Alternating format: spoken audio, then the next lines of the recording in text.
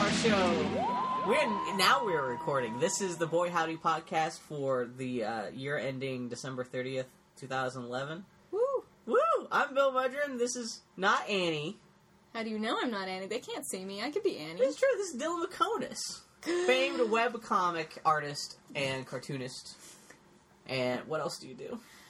Famed minestrone soup maker. Yeah, I made a great minestrone soup this past week. Yeah. It was rustic. What makes it rustic as opposed to anything else? I don't know. Well, all I know is it was good. Did it come like in a little Olive Garden bowl? No, I made it in a giant vat. So now I have minestrone soup for 2012. So, wait, how was your Christmas? It was very nice, thank you. This is going to loop around. This is why I bring it up. Wait, so what did you do for Christmas? All my wife's entire family came into town. Man, this is... Okay, so you know this is a real Boy Howdy podcast because someone's talking... It's a lesbian talking about her wife on the podcast. Like I said, look, Robin Hood... what else can I talk about? Mass Effect. I love Mass Effect. Mass Effect is the best. Oh, that's right. What? I dress my cats in whimsical seasonal T-shirts. Dylan, I spent all of December in a Santa hat. See, it's like Annie's here. Dylan, what do you think of Ocean Strategy marketing? Stuff. Did you hear about this guy? Yes, I did in fact read the entire controversy. Yeah, it's ridiculous anyway. So yeah, you're officially now a gamer who hates everything with no reason. That's right. Yeah. No, none of your listeners will notice the difference. Oh, Ersatz Annie Maloney, right? But yeah, so what'd you get for Christmas? What did I get for Christmas? I got a pair of tights. Yeah. I got a tiny thermos because I can't... Oh, is that what you got that for Christmas? I can't actually drink more than 8 ounces of coffee in a go. Dylan's tiny thermos is actually it's a cup. It's an insulated cup. It's tiny. It's really just like a Starbucks cup that's insulated. That's actually really cool. Like I said, that makes me wish I drank coffee because coffee smells good. It tastes nasty. Supposedly, it leaches all the calcium out of your bones. Yeah, it's terrible for you. Yeah, but coffee's... Oh, man. I should pay you... Because you walk past my house every morning to go to the coffee shop. I should pay you to, like, come in and just let me smell your coffee and then you could leave. That sounds It's pretty early in the morning for you, Bill. Yeah, that's true. What's that usually up and about? Generally outside your house by about 7:30 in the morning. That's kind of creepy. Yeah. Yeah. Bill, let me in. Let me in. What are you doing there, Bill? Yeah, I could just come around the side, bang on your basement window. Oh, you also got a Star Trek book. I got a sweet book about Star Trek from Bill Mudrin. So yeah, for everyone in Portland, I got them for Christmas. I got them a Star Trek Vault book. It's actually... Did you actually read it? It's not that well written. Oh, it's very cheesily written. It's Spanishly written. Yeah, there's this book called The Star Trek Vault, which is just... It's like a 100-page just overview about the history of Star Trek. It talks about each like movie and series and everything like that. But it's one of those books that comes with like little like pop-up things. Yeah, it's got like reproductions of Star Trek products. Yeah, blueprints. Like there's like an original series like comic book reproduction that you can kind of flip through and stuff like that. It's very cute. No, it's very sweet. Well, I didn't want to go do Christmas without giving people stuff. And it was one of those things, everyone I know is couples, and I figured that was a cute couples gift because everyone I know is into Star Trek. We all have coffee tables. Yeah, exactly, and it all works out that way. Although I might get an X-Acto and slice out all the pages about Enterprise and use them to start fires. It's bad. Although there is a section about the animated series, and the animated series is good. We can, and you know what? This is supposed to be our Doctor Who podcast. We're just going to talk about Star Trek, aren't we? Oh, Picard. Yeah, no, it comes with a... Picard. It comes with a Picard skull cap you could read, and a beard, so you could be Picard Riker while you're reading the book. It's fantastic. Rikard. Wow, now we're devolving into a Star Trek, to a Next Gen Season 8 Twitter post. The book should have come with Picard Day banners and shit like that. Have you seen the episode on Star Trek Next Generation where they have Picard Day? And like all Bill, my answer to the question, have you seen that Star Trek episode, is yes. But like the kid makes like a cardboard cutout of Captain Picard. Picard's holding it. It's so fucking hilarious. That should have been included in the book. It's a good book. It's cute. The fact that he hates or is very uncomfortable with children is one of my favorite quirks about Captain Picard. I wonder if that's like the same episode he gets locked in the turbo lift with kids, because that seems like the opening setup for that episode would be that. Yeah, he's very unnerved by people who have childlike enthusiasm. He can't handle Loxana Troy. Did you know that the chick who plays young Ensign Ro in the episode where they all get turned into kids was the chick who played Small Wonder? Then again, you're 10 years younger than me, so you may not even know what the hell Small Wonder is. Bill is eliciting a blank stare. I'm just saying. Anyway, so yeah, what else for Christmas? What else for Christmas? Anything you did or got? I got some exciting knitting accessories from my mom. Oh, yeah? Yeah. Like needles? Yeah. Erotic. What the hell did I get? But no, she got me a lot of cool little trinkety knitting stuff. I learned how to knit this year, and my mom's a huge, like, professional grade knitter, so she's really excited. Right. Kip got us CDs. Kip did. Our friend Kip bought us CDs from the World Music Place that is shutting down right around the corner from where we live. Yeah. That was very cool. I got a sweet CD of Klezmer Revolution. I got African tribal shit. Yeah, klezmer stuff? Yeah, no, well, it's Nuevo klezmer, so it's all punk rock, and there's a track from a klezmer band called Oi Revolution. Wow. Or Oi Division, sorry, yeah. Yeah, play on Joy Division, very clever. I love that. That's like the perfect Portland Christmas gift right there. Yeah, I was very charmed. But I spent Christmas Eve watching It's a Wonderful Life while eating turkey by fireplace. That was awesome. Aww. And then the next day after Christmas Eve, I made a giant vat of turkey soup from the same the homemade noodle recipe I got was from the same website SiriusEats.com that you got your rustic minestrone soup recipe from. Yeah. And it's great because it's a replication of my dad's turkey noodle soup recipe with big fat cake-like noodles, and he would make this every day after Christmas. He still does. It's not like he's dead or anything like that. But he's just I haven't had it since yeah. I haven't had it since the last time we had Christmas together, like 10 years ago, and it was so good. I just finished it last night. It was almost like at risk of going bad, but I was still eating it. I was like Homer Simpson is a giant hoagie. You were willing to take that risk. Yeah, exactly. For Christmas, one of our listeners, Sean Baca, this guy named Sean who in Australia, he sent me. Did I tell you about this? A giant book about Mooka showed up out of the blue. Wow! Out of the blue, he just sent me a Mooka book, and it's like the best Mooka book out there. Is that the one you fell asleep reading? The other yeah, night? No, I fell asleep. That's adorable. Yeah, the book I hit myself in the face and I still stayed asleep. The book is good. I was just tired. It's a big, heavy book too.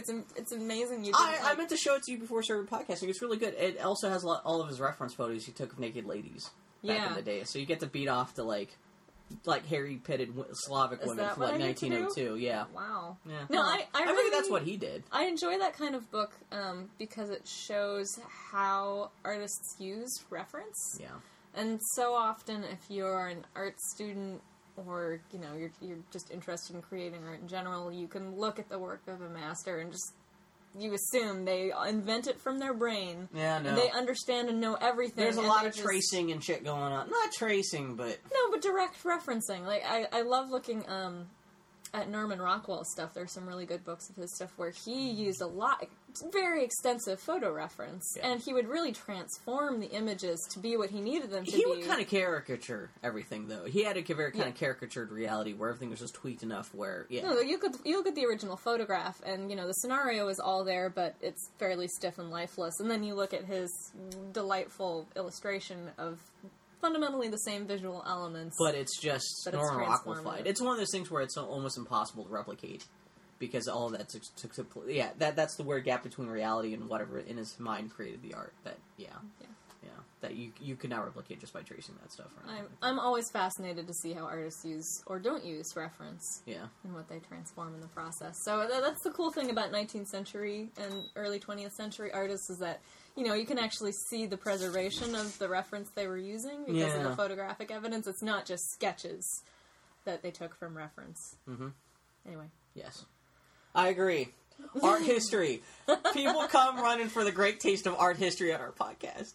No, it's good. We need to be classy. We can't all be just complaining about Mass Effect DLC being terrible. I read a delightful article about the work of Velasquez in this week's New Yorker. How was the New Yorker? Did you see that cover they painted last week on an iPad? Or I do wish that they would stop having iPad and iPhone drawn covers. Oh, they keep on doing that? Because I know they did that once. They haven't done it in a little while, but it just annoys me because while you're like, wow, that sure is good for something that was drawn on an iPhone. Have they done a cover yet that's just like a screenshot from like a Mario game on a 3DS or anything yet? No.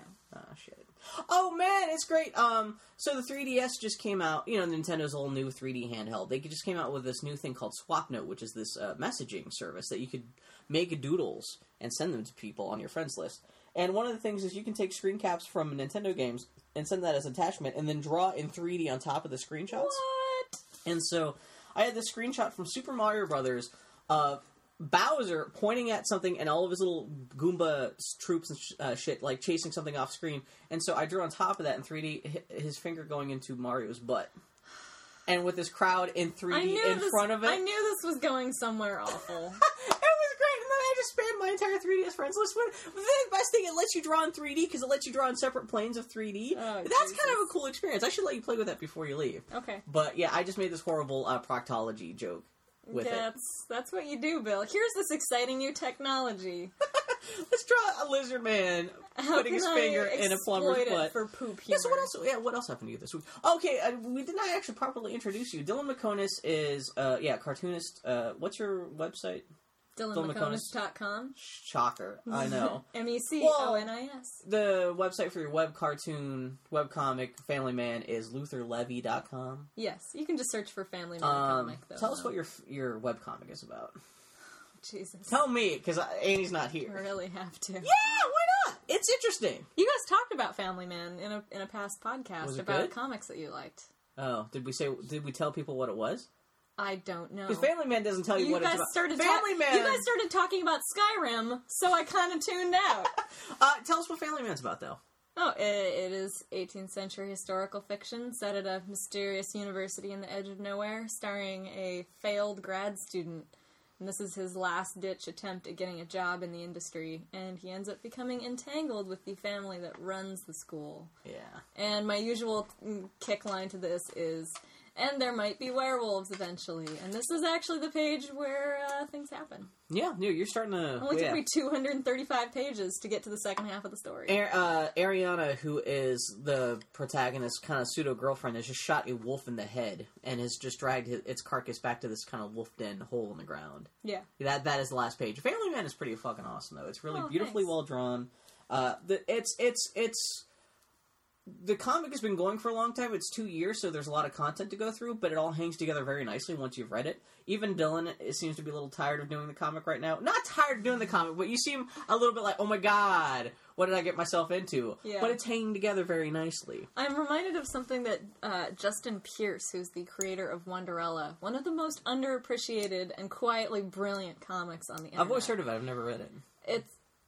You are the entire internet in saying that, Bill. It's wonderful. Go to nonadventures.com or search for Wonderella. It is an absolutely delightful, deeply snarky strip. If you like Kate Beaton's take on Wonder Woman who doesn't give a shit, Justin Pierce was kind of... Oh, that's the one! Justin Pierce was the first to that gag, because Wonderella is just this totally disillusioned... Annie has showed me excerpts. Yeah, she's a hard-drinking superheroine who does not give a shit about anything, and that's the gag. But...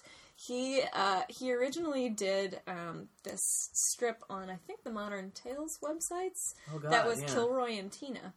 Oh, and it was going to be this giant comedic epic spanning thing. And Kilroy and Tina was going to be this epic tale with a very complex plot. And after, I think, maybe a year and a half of working on this, he sort of realized that it wasn't working out. Yeah. And that he had taken on more than he actually knew how to manage yet, because this is one of his first comics projects. So he quit that whole comic and started doing the Non-Adventures of Wonderella, which is much more one-off, gaggy. I was about to say, yeah. Yeah. It's like a 3-panel strip? It's like a one-page strip. Oh, okay, yeah. So it's fairly big and it's full color, but it's still not, like, it's not something that has a big through plot line. It's not a book. It's just a series of strips. And he said, from that experience, I learned that sometimes half an ass is exactly enough ass. Yeah. And I am not half-assing it, which was perhaps... No, Family Man. You're throwing your whole heart and soul into Family Man. I remember talking on the phone to Scott McCloud, who's the creator of Understanding Comics and Reinventing Comics and Making Comics. He's sort of the English language comics guru and cheerleader for everybody who's in the comics community. Yeah. And I remember talking to him and telling him I was thinking of doing Family Man, of starting this comic. He's like, well... How long are you thinking it'll be? I said, I don't know, 150 pages. It'll take me like a year and a half. It'll be fine. I remember when you were telling me, I remember you were telling everyone that same pitch. And he's like, well, good. Which that's what you want to be. It's not like you're lying. If it's not too involved, go ahead and do it. But, you're young. You should really sow your wild oats, etc., etc.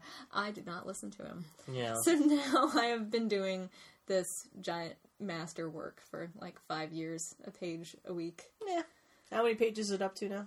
235. Which actually reads really quickly, because it's not, it's kind of... Oh, it's made of comics. Like, that is one of the great grievances of working in comics, is that you can spend 10 years of your life, and people can read it in 45 minutes. Yeah, this 5 years of comics that you've produced, you can read in about 45 minutes. Yeah.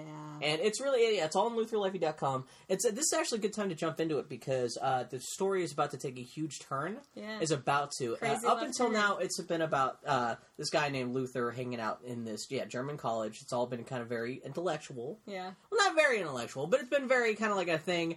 It's about to it's very quickly going to become very not intellectual very soon, where like there's going to be a lot of crazy shit happening. To be fair, there has been boning in the comics. No, there's been boning. I'm not saying it's all been a frou blah blah blah blah. No, but up to now, it's been an exercise of making the characters all be suspiciously happy, and now I get to ruin. It's been a creepy A&E BBC special up until now. Now it's about to turn into fucking Cloverfield. I'm about to blow my effects budget. Yeah, exactly. Yeah, this is where it starts turning into Buffy the Vampire Slayer. I actually think everybody. This is my wife, Katie. Yeah. Hi. Oh, speaking of which, Katie, she lives under my bed. It's true. Yeah, it's very we let her out every once in a while. It's an interesting living situation. This is why Dylan she lives off the pizza crust. Well, Dylan, come and visit her. She walks past the house every morning to kind of hopefully maybe see a glimpse of Katie through the window. Yeah, it's very sad.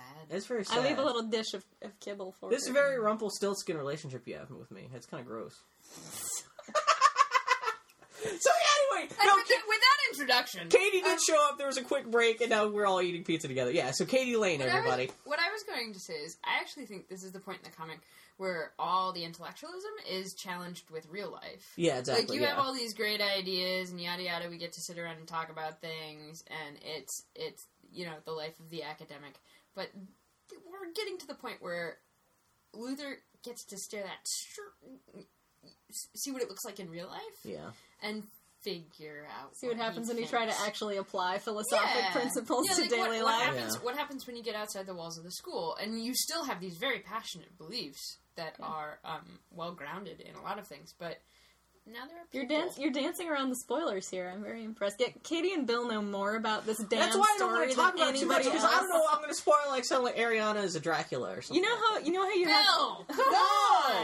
You know how you have that friend who always comes over to your house and has been like dating the same person long distance for like the last 5 years, and there's always a new piece of drama or a new I don't know if it's gonna work out, and you just sort of nurse them along for like half a decade. That's a substitute family man for a long distance relationship, and you have what I subject Bill and Katie to. It's good though. But it's a fun story. Yeah. I mean, I don't think either one of us would have been paying attention for as long as we have. You're just embarrassed if it weren't a great story. Yeah, you're just embarrassed because you thought this is something you could do in a year and a half. Now it's taken 5 years. It'll probably take at least another year or two more. Okay, it's a much better book than it would have been if I'd finished it in a year and a half in 2000. Yeah, exactly. Yeah.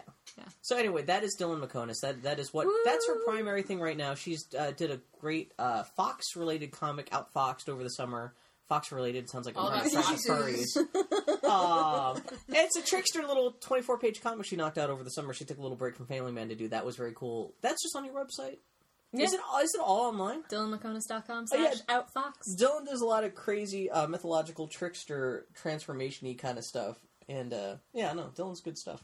Katie's webcomic is working for the electric company. With my feet. Katie's an actual normal human being. Some of you... She's not damaged and retarded like... That's not true, I am. But I just don't draw. Some of you may know Katie from the Freelancer Roundtable that we've been doing for the last several years, and that Bill's always a part of. Yeah, Dylan... I'm always the disembodied voice. Yeah, Dylan... I still am. Yeah. Yeah, it's Katie, me, Dylan, and Erica, who has also been on the podcast. We'll probably be on the podcast next week when we do Pinocchio. Katie, if you love Pinocchio, you could be on the podcast too. I like and Disney Cricket. These movies are fucking terrible. Anyway. Like I said, I'm on board with the Disney episodes as soon as you get to like Sleeping Beauty. Yeah, if you want to, I can't blame anyone for wanting to bail on these. And then you'll hear me being like, "Did you know that Ivan Earl, the background artist, hand sponged all of the pages?" And Pinocchio, at least I'm afraid when we get to Dumbo, because there's nothing to say about Dumbo. Pinocchio, at least Other you go. than uncomfortable minstrelsy scene. Yeah. That's one I'm kind of frightened of. Yeah. So how was your Christmas, Katie? I'm granted your Christmas with Dylan's, but like, yeah, It was pretty darn great. Yeah. I got to see my folks. Yeah, there were folks here. Dylan and Katie usually spend Christmas out of town, but this is the one year they got to spend it in Portland, but then Katie's folks came to visit her. This is thrilling information for all of our listeners. I know, okay. Well, I'm trying to make it so I'm not just screaming about Skyrim and Legend of Zelda the whole time. But You that's can. cool. That's the point of the podcast. It's just right? I'm going to check my text messages. Okay, so here's my list. Okay, here's my checklist from last week. Legend of Zelda Skyward Sword is boring. It gets better. There's not much to talk about. I'll talk about it later with Annie next week. It gets better. The Joystick podcast lost half of its staff. Not the podcast, but the whole website. That's not a big deal if you don't read Joystick. It sounds like they're going off to join TheVerge.com, which is an up-and-coming tech website, which actually sounds like it could use some really good staff. The people who left are going to join? Yeah, it's just half these people who... Musical chairs. Yeah, exactly. It's not that important. The big thing I want to talk about... I'm sure that's how they feel about it, too. It's all fucking game journalism bullshit. There's a new Adventure Time comic coming from Boom Studios starring Lucy Knisley, Emily Carroll, Scott Campbell, and...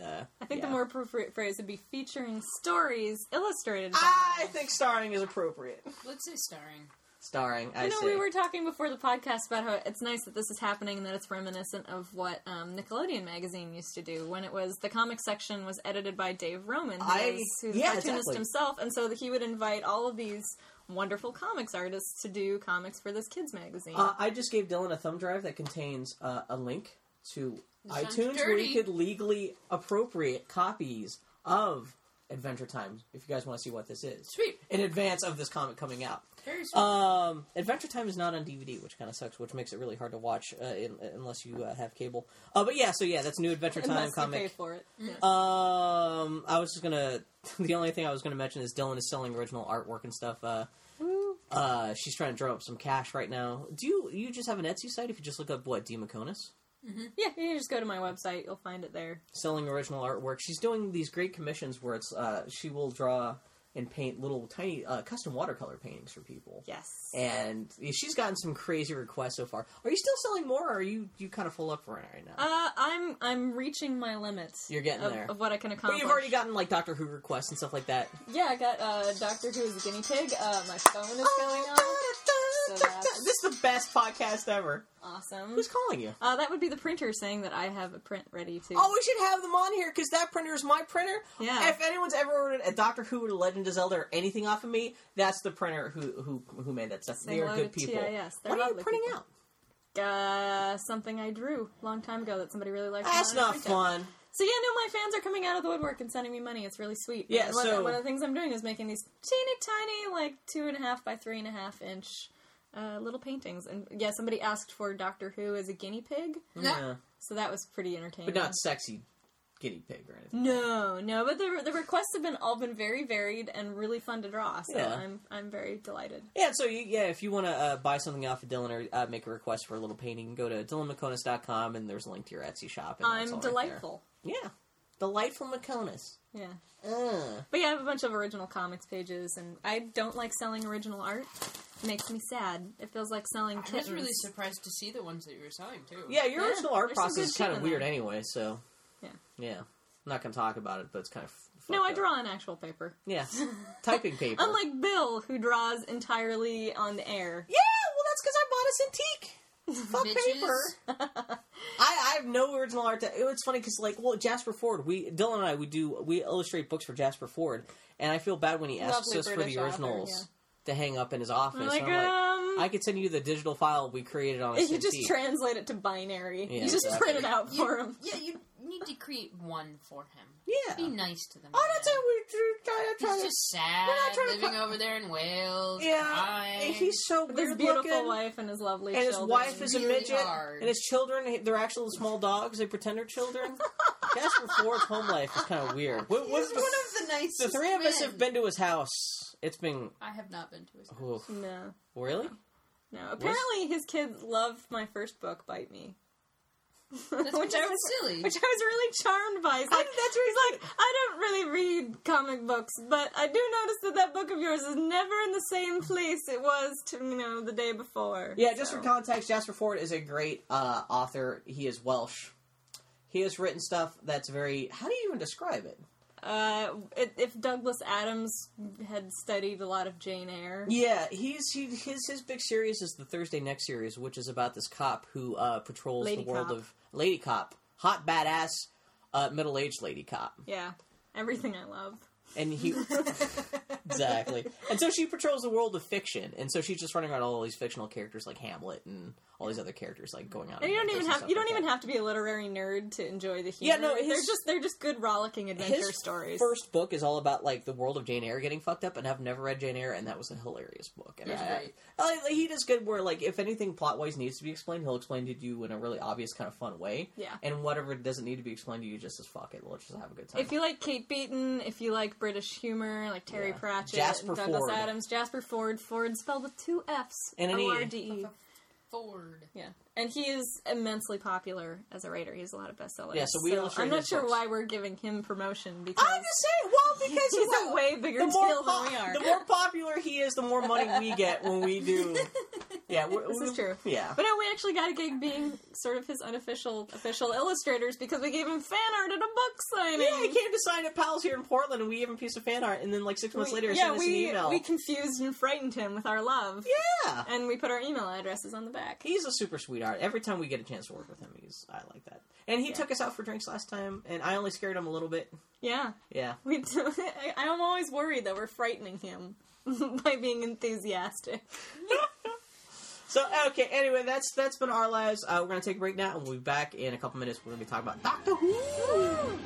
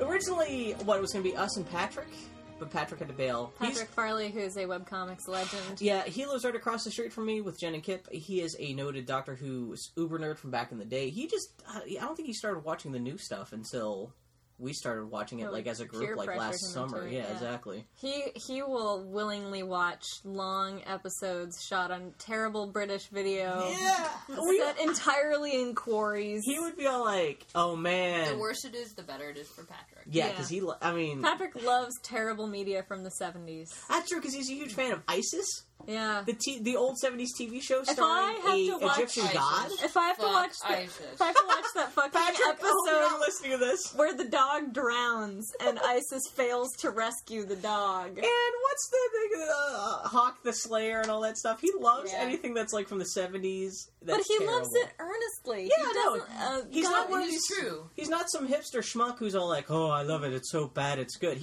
Well, that's stuff he grew up on, so he likes it. Yeah, Patrick is the last of the earnest people. But yeah, he was going to be here, but now he's driving to LA or something like that, so he couldn't be here. So now it's us. No Annie, because Annie's sick. Which she's only seen slices of... she's seen the last 2 seasons of Doctor Who. Really, in the television world, Bill, this would have been a clip show. Yeah, exactly, yeah. I know. One of you would have been hit on the head. I know Doctor Who. And then would have had a hallucination in your coma about all the past funny things you've said on the podcast. I know, seriously. In 2 minute clips. At least I used to watch Doctor Who as a kid. I used to... Well, anyway, before we get into too much Doctor Who memory stuff, I just want to talk about the how the show got started. The BBC actually has a great website, little archive thing, if you just go to bbc.co.uk archive/Doctor Who, they have a great thing that it's just all the documents from the creation of Doctor Who back in 1962, 1963. And one of the great things they talk about how Doctor Who was born out of BBC mandate out of they just needed an educational kids show to air on Saturday nights. Because BBC is publicly funded, so they have requirements for programming diversity. Yeah, exactly. So in 1962, 1963, they're like, yeah, we need something on Saturday nights that's kids-friendly, that's educational, and we want it to be about history arbitrarily. So they went to, I think it was... How'd that work out? There was Let's make it about the future. Well, it's great, too, because like their mandate, too, was like, before anyone had any idea what the show was or any producers were assigned to the show, whoever came up with his mandate also said we should have these characters. And one of the documents shows we should have like a cute 15-year-old girl who can be kind of like the person who kind of gets in all the crazy adventures, who will be like the stand-in for the audience, for the kids watching at home. Mm-hmm. But she has to be hot because we're going to have boys watching. We need something for the boys, little eye candy for the 15-year-old boys. Right. We need 2 adults who will draw in older viewers, who can be some kind of history teachers, who can kind of explain history to the audience and to the 15-year-old girl. Plus, there should be some cranky old man who just does crazy shit. Without any idea of who these characters should be, who should be doing what, that was their main day. We have to have those 4 characters in a show about history that's educational to kids. And so, I think they pass it off to a producer named Verity Lambert. Wait, Lambert? What a great name, Verity Lambert and a writer named Sidney Newman. And they got together and they started coming up with, like, okay, how are we going to make the show, especially for a budget of $5 a week? Like, what the hell are we going to do? And that's when they came up with the idea, like, maybe the cranky old man is the scientist who has a time machine who, like, takes everyone else on crazy adventures. To rock quarries in the past. No, exactly. I'm sorry. I just like saying the word quarry. Yeah. So. Well, that's what you're not wrong, though. Yeah. Spent a lot of time running around. So, yeah, rocks. the Genesis is like, okay, let's have the crazy old man. He has a time machine. And their ideas for, like, trying to come up with what kind of time machine it would be was hilarious because they're like, okay, we have to do something where this time machine, we have to be able to take it out to a rock quarry. It has to be small enough to just fit it on the back of a truck and take it with us. Right. But then again, we have these 4 characters, and they have to be able to go into the time machine. But how are we going to do that with, like... It's amazing it's not just, like, a kiddie pool. I know! So they're like, well, maybe, like, his time machine is just an invisible force field he can throw out that they automatically just appear on a different planet. Perhaps it is a camping tent. Or something like that. And so... Or a large refrigerator. Yeah, but then they decided...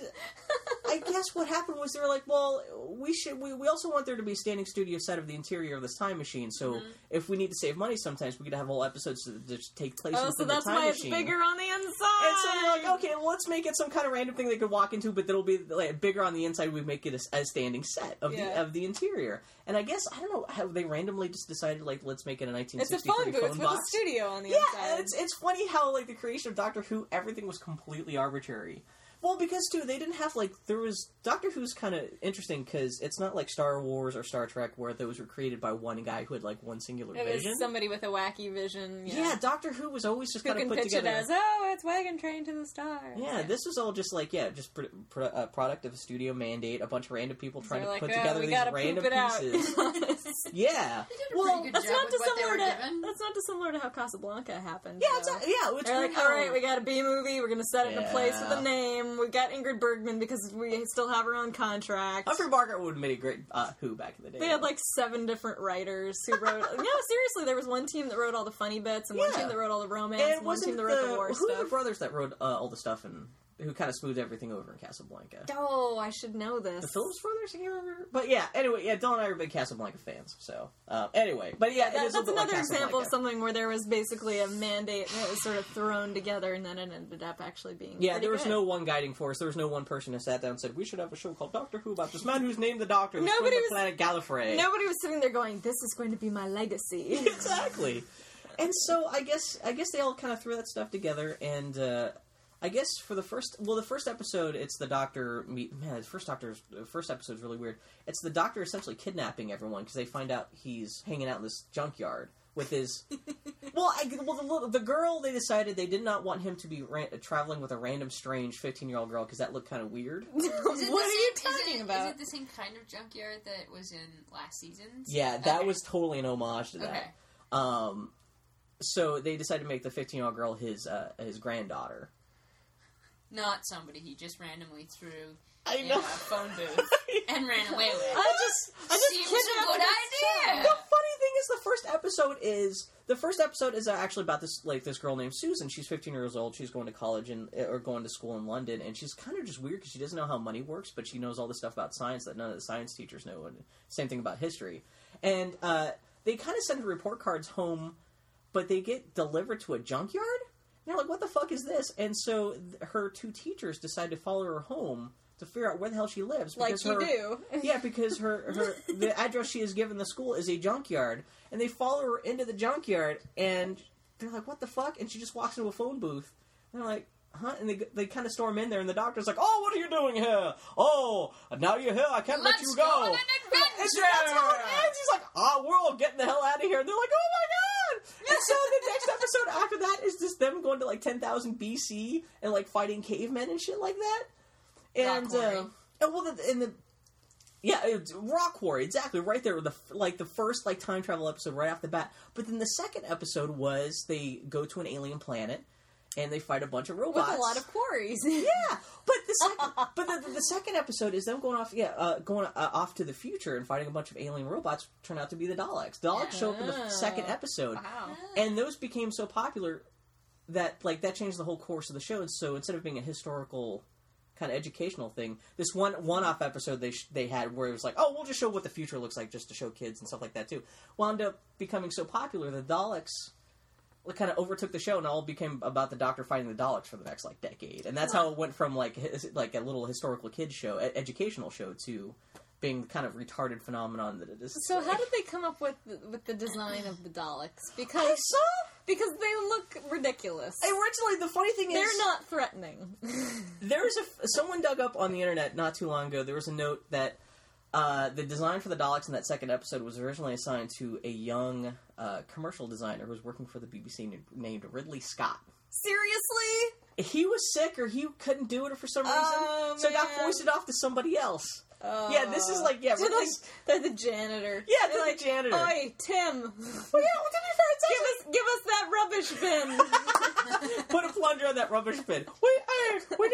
We need all these robots to fight. Yeah, no, that's pretty much exactly what happened. Yeah, Ridley Scott's too busy to do it, so we'll just get Larry to do it. To be fair, the Daleks are actually kind of cool and scary, but they're stupid. But come on, they're Daleks. Dumb. They look ridiculous. Oh my god! But they look like a public utility of some sort. They've always reminded me of like those candies that are on the sheets. Yeah. That somebody just pasted on a trash can. Yeah, I can totally see that. Or like Legs pantyhose containers or something. Please, Katie, Yeah. rubbish bin. Sorry.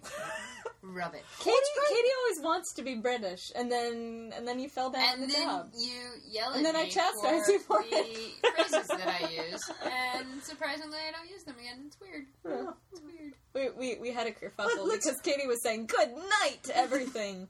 That And sounds I- like something that doesn't sound wrong as a Britishism. Finally, we should have had I- Matt here. Matt's from England. Yes. He could have cleared He's all really this stuff. British. Yeah, he's super British. He's all tea and crumpets and No. your mom's your daddy and He's not. what do all you do? tea and crumpets. Oh, what's all this thing? Yeah, he's not even Sniggity tea smoo. crumpets. Yeah, Oh. yeah. Well, he says as a kid he used to eat out of a Dalek, upside down Dalek head for a cereal bowl. Because they used to have those parts lying around from all those episodes they filmed in England all the Right, time. yeah, they're just littering the countryside. It's really a big just problem. burning Dalek Yeah. bodies just all over the I mean, we go on Guy Fawkes night. That's what they're burning. We go to Burger King and McDonald's to get that stuff, and they call it collectible. There, they just throw it out all over the countryside. God, so that's essentially, I guess, the genesis of Doctor Who, pretty much. Yeah, once the Dalek showed up, that was pretty much game over. It was the Doctor fighting stupid alien after stupid alien for the next 50 years. God bless him. I mean, granted, they still go back in time and do history stuff. Well, but... he'll be fighting stupid aliens with Charles Dickens. Yeah, exactly. Oh, it's also funny, too, in that first episode where they go back in time and fight cavemen, there's a great moment where he almost kills a guy. There's something happening where it's the Doctor and his a bunch of companions are stuck in the middle between two warring clans of cavemen. Okay. And there's something happening where one of the leaders of the cavemen groups gets sick. And he realizes if he just beats this guy's head in with a rock, that solves the whole political drama. And he's about to do it when another character's like, "No, Doctor, what are you doing?" He's like, "Oh, I wasn't going to do that." Which is so completely different than the Doctor now being like, I never use weapons. All life is sacred. In the first episode, Doctor Who almost like bashes someone's head in because it'll With just a rock? No. make it so he can go home faster. Yeah. Yeah, which cracks me up. Well, the prime directive exists in any story to be broken. Yeah. Yeah. So I mean, granted, it took 50 years for all the mythology of Doctor Who and that character to shape up and everything like that, but. Yeah, well, it took 10 years before they ever introduced the idea of Gallifrey or Time Lords and stuff like that, too. Oh, interesting. Yeah, like, well, in the original... Congealed slowly over time. Yeah, with the first Doctor, it was just... The Doctor was just an alien, vaguely, and for some reason he had to run away from home. Was this something that they came up with because they're like, we're on our third actor, we need to explain what's going on? Well, this is one of those things where... Again, because there was no one in charge, it was just whatever they just needed to figure out, come up with story stuff just to keep the show running was... the reason they changed actors the first time is because the first guy, William Hartnell, who played the first Doctor, he was already, like, in his mid-60s, but he had, when he got cast, but he had, like, arterial sclerosis or whatever. Huh. His brain was fucked up. He was having a hard time remembering shit. Well, then. Even when he was cast, if you go back and watch, like, First Doctor stuff, he's always kind of, like, flipping lines and stuff like that. It's very cute. And I guess... Sort of works for the character. I guess the BBC didn't want to spend extra money to refilm things, so unless he fucked up things spectacularly, really badly, they just left it as is. I guess there's spoonerisms and long pauses. Yeah, I guess there's bits and pieces where he'll be like, I think we should do this, and he'll get like lost in thought, and one of the other actors says, "So, Doctor, what do you think we should do?" Yeah, what that planet we were just talking about? Like, oh yes, and it's planet, not, of course, which fits into the character of kind of being this doddering old man. So anyway, he was already kind of sick and couldn't remember lines, and so after just 2 or 3 years, they decided they need to get someone else to replace him. But, he's the main character, what do they do? And they're like, oh, he's a space alien. Well, just make it so that, like, there's a thing he with his... changes bodies. Yeah, when he get hurt, when he fall down, he turn into a new person. Randomly. And so there's an episode where I think he's fighting the Cybermen on the moon base that we have in 1986. Of course. And something happens, he falls down... And he hurts himself, and he starts dying. It's completely just rubbed over. Just kind of like, he's hurt. I don't know. And they don't call it regeneration. It just, he's like, oh, I'm hurt, but I will now change my face and make myself all better. And suddenly turns into the second Doctor, and it's never really explained what that is. I do like how it avoids the fear of death for little kids. Yeah, like, you're not really gonna die. You'll just change into a new person. Yeah, so that was... It's brilliant, though. It's a brilliant... Gambit. It's kind of amazing that nobody else has taken advantage of that out to just because you can make a franchise last forever. Well, it's a weird show because that's got to be a bitch of a show to write for because you have a character that is essentially immortal and has a time machine. How do you come up with interesting shit for that guy to fight that isn't? Yeah. Well, you put him in situations where he can be killed or where he doesn't have the time machine. Or make him super mortal so he can't use weapons and stuff like that too. But yeah. But yeah, it is like writing for Superman. You sort of have to engineer weaknesses. Yeah, exactly. But yeah, so that's how the show kind of started, and then I don't think they actually called it regeneration until a couple actors in. Was it called the TARDIS the whole time? It was only the very first episode. Well, this actually fucks up continuity with some people because the delicate continuity of Doctor I know. The first episode, all the teachers and stuff show up at the TARDIS to like rescue Susan, their student, from the Doctor, who they think may be a bad guy. By the way, was every girl on Earth named Susan at that point in time? Oh, it's great, because then she's kind of listening to this fake Beatles music, too, and she's all like, I like music. Or it's like surf stuff. Oh, God. And the whole thing, whatever happened to Susan is a kind of a whole big weird thing. Anyway... wow. Oh, no, so in the very first, like, 20 minutes in the first episode, they walk into the TARDIS, and we're like, what the hell is this? And she's like, this is a time and relative dimensions in space, but I call it the TARDIS. Blah, blah, blah. It's such a terrible acronym, and it's not like the word means anything itself. Well, then people also complain because later on, throughout the rest of the series, other Time Lords use the word TARDIS, which if she coined the term, then why are they using the word TARDIS? Oh, good grief. After she's long gone. Those people don't like fun. Well, exactly. But, oh god, yeah. So maybe she was just a liar. She was a bitch. Or maybe she wasn't very bright. Yeah. Maybe she was just lying about how she called it that. Maybe somebody told her to call it the Doctor had to run away because his daughter was such a lying... The Doctor's granddaughter is a lying whore. Yeah. Is what we learned from the first episode of Doctor Who. That's going to be the big that's going to be the big reveal in the next season. Like the last episode was, or last season was the Doctor's wife. This one's the Doctor's daughter. The Doctor's granddaughter. No, I like to think that she's just a little dim. Like this is called a digital video disc, but I like to call it a DVD. She's just always giving random acronyms to things. I love my cousin, my grandfather, Doctor Who I call DW. But yeah, just even like the Doctor, like being a Time Lord from the planet Gallifrey, that didn't come up until they had to get rid of the second actor. Yeah. Because he played for a couple years and he gave up, and they decided to have it so he gets caught by his home alien race.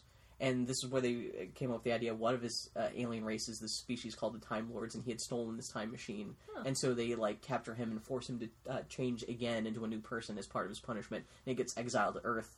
Well, part of this happened because for this, when they decided to, by the time the Third Doctor was ready to roll around, the show had been on for about 10 years. And ratings had started to lower enough that they wanted to make it cheaper. They needed a new thing. Yeah, so in order to make the show cheaper to produce, they decided to make it so the Doctor gets caught by the Time Lords, which they just invented just for this episode. So sit in a papier-mâché cell for an episode? Yeah! Well, what they do is they say that we're going to steal the knowledge of how to use the TARDIS and exile you to Earth. And so he spends the next few seasons, he turns into a new guy, which is the older guy who knows karate and shit, the Third Doctor. He spends the next couple seasons without not being able to use the TARDIS. He's just stuck on Earth fighting aliens, just like in the backwoods of England. Wow. Because they didn't want to spend all the extra money creating whole new alien worlds every episode. And so that whole third Doctor season... Fighting Cybermen and Luton. So there's like 3 seasons of Doctor Who. It's just him fighting like 3 or 4 aliens every episode, just like wandering around. Over and over yeah, and over just again. in rock quarries and stuff. Time Lord's hell. But it's not even under the pretense of they're in space anymore. Now it's just like on Earth, just like... You're just stuck in England. Yeah, I think he ends Fight up some aliens. building his own like Doctor Who mobile or something too. I saw some of this as a kid. Take the train. No, he's Doctor Who. He's a super. That Doctor was a super big, tall, foppish guy, so he was extra like, I hate people. Blah blah blah. Blah, blah, blah. He didn't get along very well with humanity. So yeah, that's how Doctor Who started. Wow. Now we know. Yeah. My knowledge is far from encyclopedic. Yeah. Well, so you guys never saw Doctor Who as a kid or anything like that? No, I did not. I was raised in the Church of Trek. Yeah. See, with us, we could easily turn this into a Star Trek episode instead. Yeah, and that way we could all really we should have, because Annie doesn't like much Star Trek. We could record a Star Trek episode after this. This is our golden moment, Bill Medron. Yeah. Well, next time Annie's sick, we'll have to bring all 3 of us together again to talk about Star Trek. About how awesome. Well, Star Trek is coming out on Blu-ray in a couple weeks.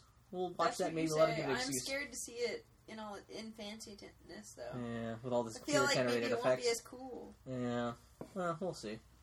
But with Doctor Who, yeah. So I used to watch it as a kid. It was on PBS. Oh, I didn't know. I thought you were like the rest of us who jumped on somewhere around. I didn't watch a ton of it. They had like the 4th Doctor and the 5th Doctor. And the 4th Doctor being Tom Baker, the most famous Doctor before David Tennant showed up. Yeah, like they had his stuff. And I watched enough Doctor Who to realize I really didn't care much for it because I was into Star Wars. It was also very slow paced, gentle. Even then, the only reason I ever gave Doctor Who like even a chance as a kid was I used to read Starlog magazine all the time as a kid. And I used to collect old issues of Starlog magazine from flea markets and stuff like this. And because that was like the mid-'80s, these old issues of Starlog magazine I was reading was from like the mid to late 70s, and half that shit was talking about Doctor Who. Huh. And that was the big sci-fi thing going on in England at the time. And so that always seemed kind of like a weird, crazy import, so when I would see it on TV, I would try to sit through it. Oh, exotic! And I'd be like, oh, exotic, but what? Why is it so boring? Yeah, just like, oh my So you felt about it the way most people feel about Turkish Delight after having read Chronicles of Narnia. You're like, I bet this shit is amazing, because they're always freaking out. And typical Bill style, instead of just watching 1 or 2 episodes saying, I don't like this, I forced myself to watch lots of it. And then complained about it. And so, yeah. And Bill. Even when, like, Doctor Who got canceled in, like, 1989 or whatever, and they brought it back as a TV movie on Fox, like in the mid-90s. I tried to watch that, just be like, oh, I remember I gave this a swing as a kid, I hated it. Now I'm older and more mature. Maybe I'll watch this and suddenly it'll make sense to me. Fucking terrible, and I hated it. To be fair, that Doctor Who was terrible, but that's why when the new series came back in 2005, I didn't watch it for the longest time. I was like, I gave Doctor Who 2 chances. It was terrible. I ain't giving it a 3rd. Yeah. And then... They did a nice job revamping it. Yeah, I wish I'd known. No. I've never actually seen it. It's too bad there's no way to see past episodes of a TV show these days. Well, see, I haven't seen the new Doctor Who, so you guys have to explain it to me. With the Christopher Eccleston guy, and David Tennant. Shut up, though. There's this guy Jeff Smith or something. Who's the Doctor now? Shush to you. None of this. Yeah. So I know more about Doctor Who old stuff than you guys, but Patrick would have been encyclopedic about it. He'd be telling us right now, like the Third Doctor's favorite food and like his favorite karate style and shit like that. Yes. Yeah. So, well, what else is there to talk about other This than... podcast would have been interesting had someone who's not here been here. If Annie were to hear talk about Mass Effect, everything would be all better. Commander Shepard, I like it when Commander Shepard is a girl. Sadly, you're stuck with us. I guess that takes us up to the new Who, which there's not much to say other than the last two seasons. The last season was pretty bad. It was. That I was so disappointed. that was a genuinely bad season. But I think I just liked it for reasons that I didn't get too upset about the whole wifey bit.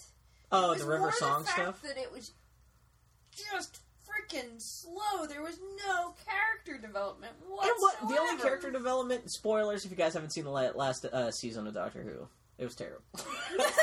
River Song. It wasn't terrible. There's some really good some episodes of the best that season. Doctor Who stuff is in that season. The plotting just felt very strangely paced. Yeah. Stuff just seemed to have been moved around in ways that didn't make sense, and there was so much plot that didn't quite hang together that just kept being machine gunned out. Well, even the stuff that wasn't... everybody got plot fatigue, I think. Yeah. Well, even the stuff that wasn't necessarily shuffled in and out of order, because I guess there were production problems. The episodes did get air out of order from what they were originally intended.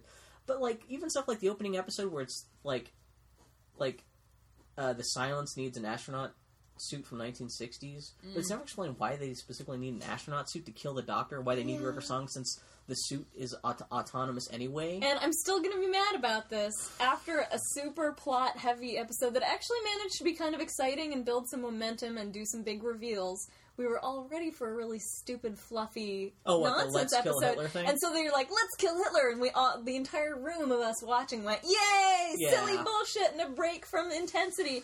And then, no, they just went straight bang back into it. Especially with and then Actually, the title of that episode is Let's Put Hitler in the Closet. let's put Hitler in the closet and then never mention it You again. think that's going to be the most raucous episode in Doctor Who history? And taking a break from River Song plots and babies and things, and No.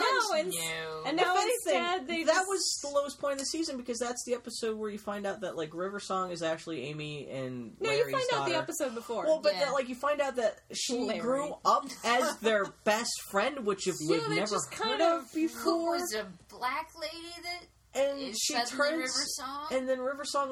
When she turns into River Song, she's just worried about her tits and her hair and how much Yeah, she weighs. it was and really the gender thing there is kind of weird. just like Yeah. she's not very River Song, and she seems more like a caricature of like. Well, and she keeps talking about how she's a sociopath or a psychopath, it's like- and it didn't hang it together.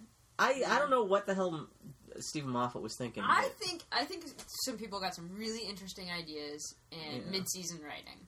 Yeah, And they blew them too quickly. Yeah, they tried to incorporate them before they were done baking. Yeah. And so we got a lot of things that you look at and you're like, I guess that could have been good. Yeah, but just the execution is just... The execution was just off. Yeah. And I think it really hurt the season too that it was played out of order. Yeah. And it was also split into two halves, and I don't know, the whole thing was all fucked up. It really hurts that Stephen Moffat he's in charge of Doctor Who, and he's also in charge of a whole other series at the same time. So you really can't focus Elvis Snitch on either one. I wonder. He's kind of got. I feel like that's a cop out. Like think that's so? that's your fucking job. No, but that happened. I think it might be similar to what happened with Joss Buffy Whedon. when Joss Whedon split off to start working on Angel, and the wheels started to come off of Buffy a little bit, and Angel wasn't quite good yet, and it just Angel didn't get good until Buffy was done. it seemed like the captain of the ship was a little distracted, and so I don't know. Yeah. I don't know. I feel like you should be able to let your kid go off and play, and the kid can still have a good time without you needing to be there. Yeah, but a child and an extremely expensive television show are very different. Are pretty much the things. same thing. Let's be honest. But Stephen Moffat is only one person out of hundreds who works on the show. You think he should be able to turn his back for a little while and say, hey, guys, take care of this, I'll be back. That's why I say captain of the ship, because when you have that many smart people who have great ideas, there needs to be somebody there to say, we're not going to pursue that great idea. Yeah. I keep making more and more nerd references, but on 30 Rock, they were talking about how, or maybe it was just Tina Fey, but talking about how the job of a producer is to crush people's dreams. Yeah. Is to say, you know what? You have to be an editor. You are so smart, Yeah. and that script is hilarious and wonderful, and what your idea for a rainbow that shoots fireballs is amazing, but we're not going to do it go back and write what I told you to. But to me, what happens when you get something like Doctor Who last season, or you get the Buffy Angel situation, is it's not that one person went away, it's that you didn't hire enough editors to begin with. Yeah, exactly. You need that support structure. You overloaded on the creative side without having enough of the producer-editor voice, and without having established enough of a balance that both of those are necessary for good storytelling. Not enough hateful killjoys. Well, and it's fun to call it a hateful killjoy, but really what you're doing is you're making sure that those ideas that aren't quite ready yet aren't introduced and then die a horrible death where you can't use them ever again. Yeah. Because that's what happens. I mean, that's what happened with, I think, a lot of the cool stuff that happened on Doctor Who last season, is that now it's really hard to use any of those ideas in productive ways. Any two of those things would have been great at the same time, but instead it was like, here, have an entire armful of things. Yeah. Yeah.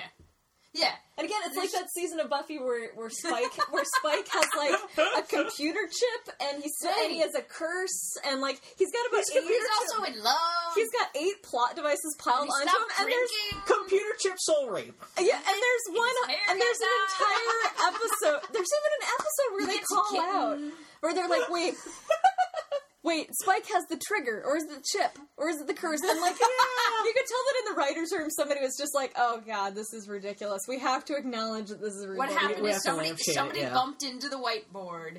They couldn't remember what was on it. Yeah. Which, it's also alarming with Doctor Who, too, because when Stephen Moffat, the guy who's in charge now, he was writing for Russell T. Davies, which is the guy who brought the show back. Right. Whenever Russell T. Davies had to... whenever he was busy with something else, like they came out with the spin-off Torchwood or something like that, he couldn't trust the show to let Stephen Moffat come in and kind of take things over. And so there was that structure where, exactly, like, if the guy in charge of the show is too busy, there was at least a little bit of an infrastructure, even if it's just one other guy to kind of look over and kind of keep the wheels on things. Right. And now with Stephen Moffat, like, it's shown that, like, if Stephen Moffat isn't paying attention, things fall off. And, like, so if he leaves the show in, like, a year or two, who the hell's going to take over for him? Because there doesn't seem like there's anyone working on Doctor Who right now who has the chops to, like, take that place. I don't know. Maybe, I mean, there could be. Yeah. There's plenty of good British television people. Exactly. Yeah. It's just a matter of finding one who's willing to work on Doctor Who. These are jobs that people can do. It's just whether or not they are given the authority to exercise that voice that says, hey guys, maybe, or hey folks, don't want to be gender specific. We're going to go in this direction. We're going to go in this direction. We're going to make this choice. We're either going to do or not do this thing. And the only reason I even bring that up is because it sounds like Stephen Moffat's only got another year or two in him anyway. Because it sounds like this whole production thing's kind of running him through the ringer. It kind of goes back to the conversation you and Dylan were having way earlier in the podcast, which is when you overcommit to a particular story. You get worn out creatively, and you have to have the ability to be able to move on. Yeah. You guys didn't see the latest Christmas episode, did you? No! It was not very good. Really? It had its moments. The ending is very cute. Doctor Who, why do you let me down? I'm just saying. The Christmas episode is always, what scary thing can we put in a Santa costume? I liked last year's Christmas episode, though. That was very cute. Yeah. Even when it had flying sharks and shit like that. Flying sharks, and it was a Christmas Carol with flying sharks. I did not and time travel. How did I not see it? It was very cute. This one it's slightly Narnia-esque, but then it also turns into giant, like, harvesting robots, harvesting trees, and have to save the trees and put it into a lady because it's a lady and ladies are special. Huh. Really? Yeah, there's a whole... Yeah, again, with Stephen Moffat's kind of weird, like, gender thing, where it's kind of like either women are kind of like love to do their hair, or they're the saviors of the entire human race. Now, here's something the most interesting thing that happened this season, I think it was this season, was the Neil Gaiman scripted episode of Doctor's Wife. That was the highlight, yeah. Well, I feel a bit more ambivalent about it now than I did when I first saw it. Because you're a hateful person. No, it's just... it's that time to settle in, and obviously it's a lovely standalone episode, and it's one of the best. A great independent story on its own. But in retrospect, I'm not sure how I feel about it. Yeah. Do you think it was because it came along at a point in the season where you needed some good storytelling, and it got the closest? Yeah, I mean, it was nice that it was really just a single episode. It was taking a step away from all this fancy business. It's also a good slice of Doctor Who, too, because it talks so much... It had nothing to do with the big overall arc of the season. It was just more about the mythology of Doctor Who. Yeah, it was definitely an internal love letter to Doctor Who. Which, I didn't realize how that episode got generated was... Neil Gaiman's original idea was the TARDIS gets possessed by an evil demon or something like that. And so the whole episode is about how how Amy gets stuck inside the TARDIS and has to survive inside the TARDIS, because what if the TARDIS, instead of being this huge place that's bigger on the inside, that's full of magic and wonder, what if it turns into a horror show, a haunted house essentially. And that turned into the idea okay, an evil force takes over the TARDIS. What happens to the good force inside the TARDIS? What the hell that is? Yeah. And through rewrites, they're like, oh, let's put the TARDIS into a person, and then the Doctor can kind of hang out with the TARDIS. And then they were like, oh my god, that's a better idea! That should be the whole episode! Yeah, make her and a it kind lady. of got flip-flopped, and exactly. And Make her Delirium from Sandman! It's such a great idea for an episode. It's funny that, it had to come out through, multiple drafts. Yeah, see, that's the script. sort of thing I'm interested in, is how those stories wind their way towards final production. Because it is such an investment, you have to figure that even if Neil Gaiman or Stephen King or whoever is writing it, it's going to go through several iterations. Well, yeah, Neil Gaiman himself talked about, even once they settle on the basic idea, it's the Doctor meeting the TARDIS on a junkyard planet. The reason it is a junkyard planet, he said totally it's an homage to that first episode where first time you see the TARDIS, it's in a junkyard. There were all kinds of budget cuts, because, the whole opening was supposed to be about the Doctor and his companions just, being captured by natives on some kind of rain god planet. And that was too expensive, so they had to cut it to just everyone just hanging out on the TARDIS talking about the Beatles. And instead of the Ood, who ends up chasing everyone or through the TARDIS, was supposed to be a brand new alien, but they didn't have enough money for a whole new alien thing. Dust off an Ood mask. Yeah, exactly. And there's all this other stuff. There were supposed to be more elaborate things with the chase inside the TARDIS, where you're going to see more of the actual TARDIS rather than just the same hallway Instead of just over. the maze bit with... Yeah, and so Neil Gaiman supposedly wants to do a novelization of that episode, just to have, what his idea of what the episode should have been, and so supposedly he's... I'll bet it won't be as good as the episode. Probably not. It's going to be long-winded, and Neil Gaiman, I'm still not a big fan of his prose stuff. No, I just think that with the setup of Doctor Who, probably the concise and lower budget version was going to be snappy. You got the gist of it. It's not like... Doctor Who is a silly, silly show. Yeah. None of it holds up to serious inspection, because it's not supposed to. It's just supposed to be fun. Yeah. And I don't know if elaborating further and deepening the emotional texture will work past a certain point. Well, essentially, if you read the novelization, it's not like you're going to take anything away from the story that you didn't watching the episode. It's not like it's going to be something that could become a new story or anything. You can have interior business going on with characters. I mean, you could have... So forth, I don't know. Yeah. Well, and it's also a nice... The story was a nice twist on a theme that is common in a lot of sci-fi, which is the beloved heap. So you have, you have the Millennium Falcon, and you have Serenity on Firefly. Mm-hmm. Depending on what Star Trek you're watching, there's generally a ship that's kind of a little fucked up. That Deep Space Nine. Even Pirates of the Caribbean, the Black Pearl is a shit pile, but it can row fast. There's this theme of this beloved vehicle that sort of has a personality. Yeah. But that, everybody adores, even though it's obviously a heap of junk. And that was the nice thing to actually see, its personality and everything. Yeah, it's a nice trope, and so I think it was really fun to see that cliche sort of addressed. And it's just like taking a favorite toy out of a closet and, having a little conversation with it. So I think that was nice, as somebody who's really interested in storytelling, to see somebody take a well-worn element and kind of just be like, yep, we adore it. Well, especially that kind of episode was pretty much inevitable anyway. The Doctor meets the TARDIS. The show's been going on for 50 years. It'll probably go on for another 25, God knows how many. It was that story was going to happen regardless. They could have fucked it up so badly that it's impressive as they pulled it off as delicately and as well as they did. Because that could have been so much more just maudlin and goofy and stupid. And the TARDIS could have been so much more badly written. I like the fact that when she becomes a human, she doesn't understand linear time. Mm-hmm. That makes sense because the TARDIS exists and all. It's not doesn't see reality as we do. There's some clever stuff like that. Yeah. It's almost like Neil Gaiman's really good at writing characters who are not actual people but ideas and abstracts. Yeah. So that was probably the high point of the season. The girl who waited episode I thought was actually pretty cool. You hated it. I did. Yeah. That episode was a little...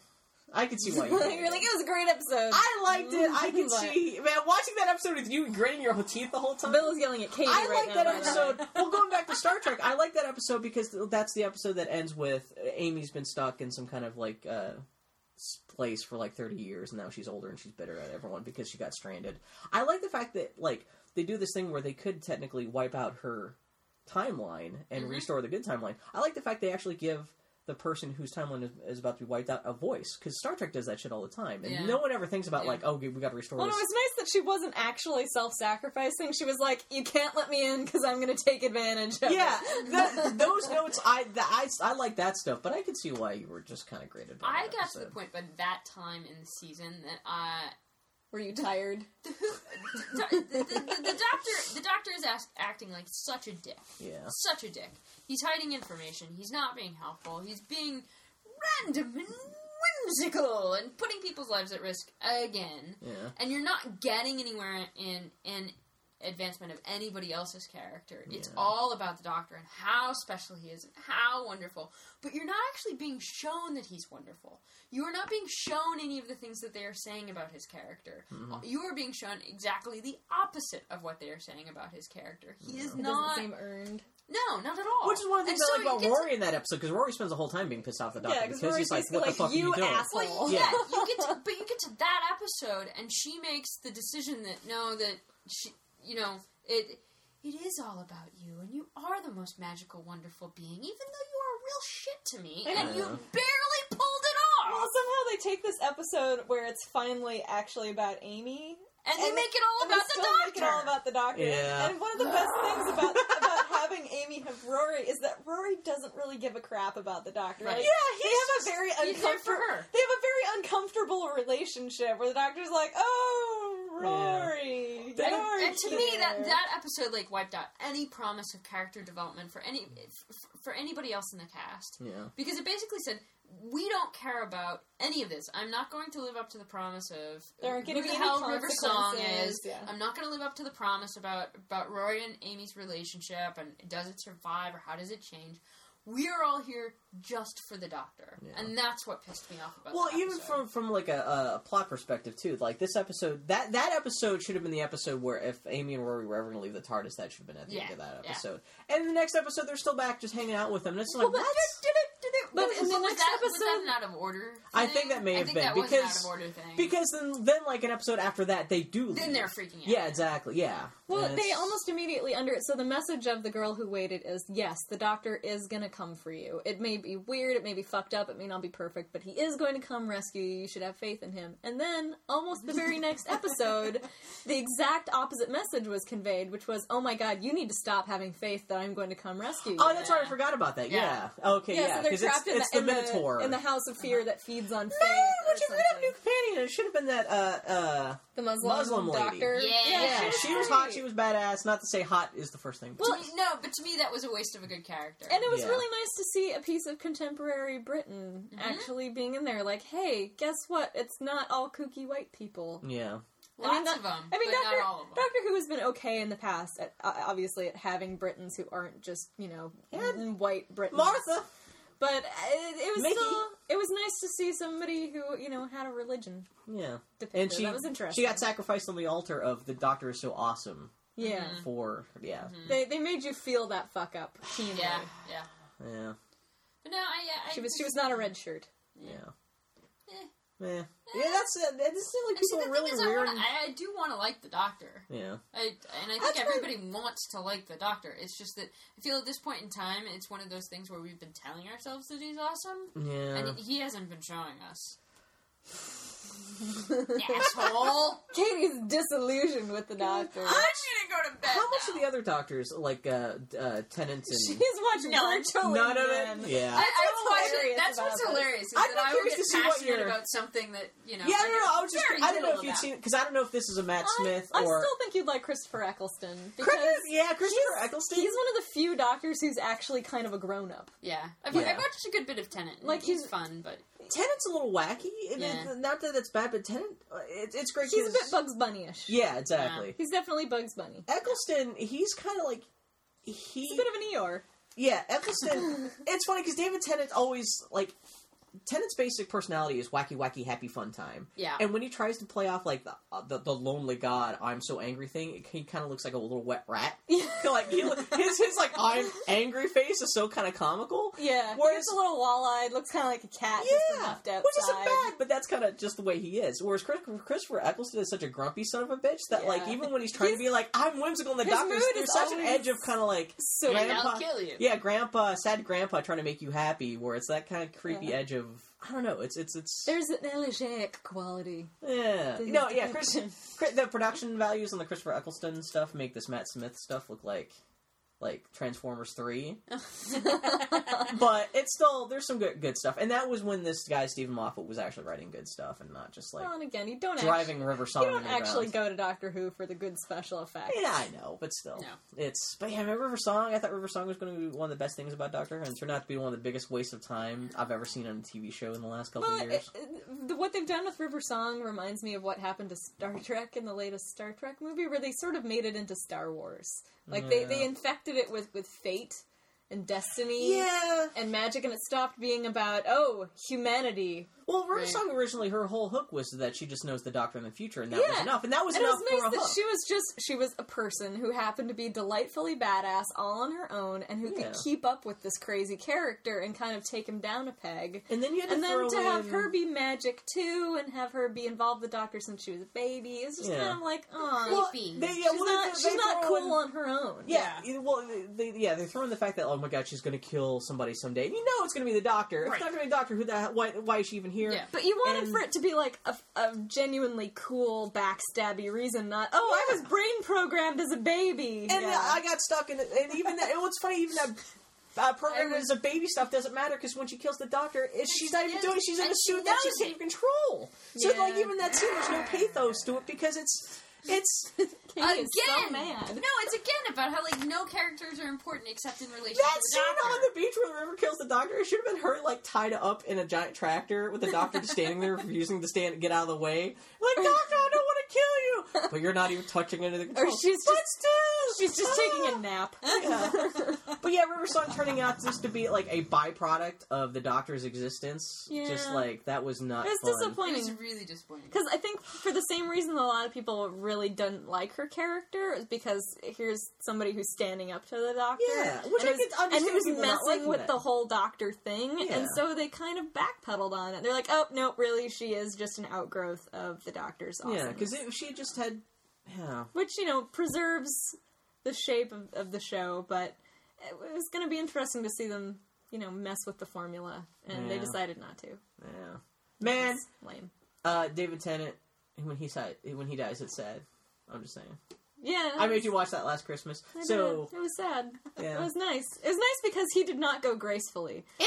As opposed to the Christopher Eccleston Doctor is like, this was wonderful, I'm so glad we got to spend time together. And then David Tennant's just like, no, I don't want to die. Yeah, I don't like that next guy who's coming. I want to stay here, me. Yeah, there's a great scene where David Tennant gives his little speech about how, like, you like, when you're the Doctor and you transform into someone else, you like that, who you were just dies. Even though, technically you kind of keep on going, that whole personality that is yourself ends up vanishing. It's the and same he's not cool with it. He's actually... No, he's freaking out. It's the same thing with Dax on Deep Space Nine, on Star Trek Deep Space Nine, where it's like, well, I have the memories of all my past lives, but I'm not those the person people. I used to be... But now I'm a horrible, horrible character. But now I'm Ezri Dax, and you're just gonna have to suffer through it. So you're saying the 11th Doctor is Ezri Dax? Well, no, but I like the 11th Doctor better than I like Ezri Dax. I really love the implications of that premise of like what a heartache it can be to know somebody who has within them somebody you used to really care about and really connect with and that you have a history with,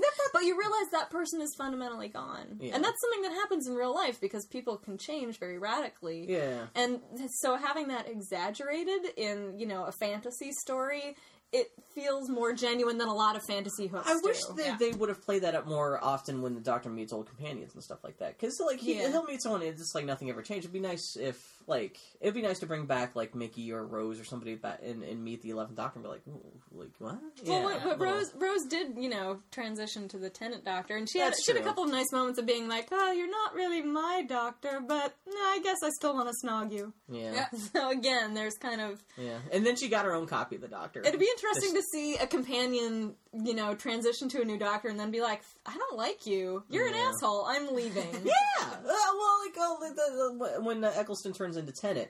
Yeah. Oh no! Martha's not around for that. There's a companion named Martha who falls in love with David Tennant's doctor. Yeah, Katie has seen Yeah, some. and she sticks around for a season, and she was a terrible companion. She was badly written. The actress was fine. Yeah. But I've seen a lot of her episodes. she falls in love with the doctor. That's kind of a boring storyline. She just leaves after a year. Yep. And it's great because when she leaves, it's not like she gets knocked into an alternate dimension. she's or just anything. like, I'm she done. just says, "I'm tired of this. I'm going home." Yeah. And I always thought that was a great thing for that I did character. too. Yeah. I like the episode where she comes back. Yeah. What is it? Some sort of military-industrial complex. Oh, she's yada yada. with Torchwood and all that stuff. Yeah. Yeah, she keeps doing magic things. Yeah. I liked those episodes. She's hanging out with Captain Jack Harkness and all that stuff. I appreciate the Doctor Who's embraced the gay a little bit. Has it? Really? Well, Captain Jack, he's at least not... He's queer, at least. The actor's also queer. Yeah, but They need the Doctor to fall, man! It also plays into that stereotype, though, of anybody who's queer being, like, blithely promiscuous. Yeah. So it doesn't really acknowledge the possibility of, you know, hey, I'm a normal person. Yeah. I just happen to, you know, this is my person. If you're gay, it's on the televisions. You're either evil or you sleep around like nobody's business. Yeah. Yeah. The evil gay is a popular character. Yeah. Yeah. Mm-hmm. Yeah, but sometimes the evil is explained of, oh, the world is so cruel to them because they are gay that they're evil. Right. So no, it's cool. It's no, cool because it's our fault. It's still the evil gay. Yeah. Okay, so who's your favorite Doctor?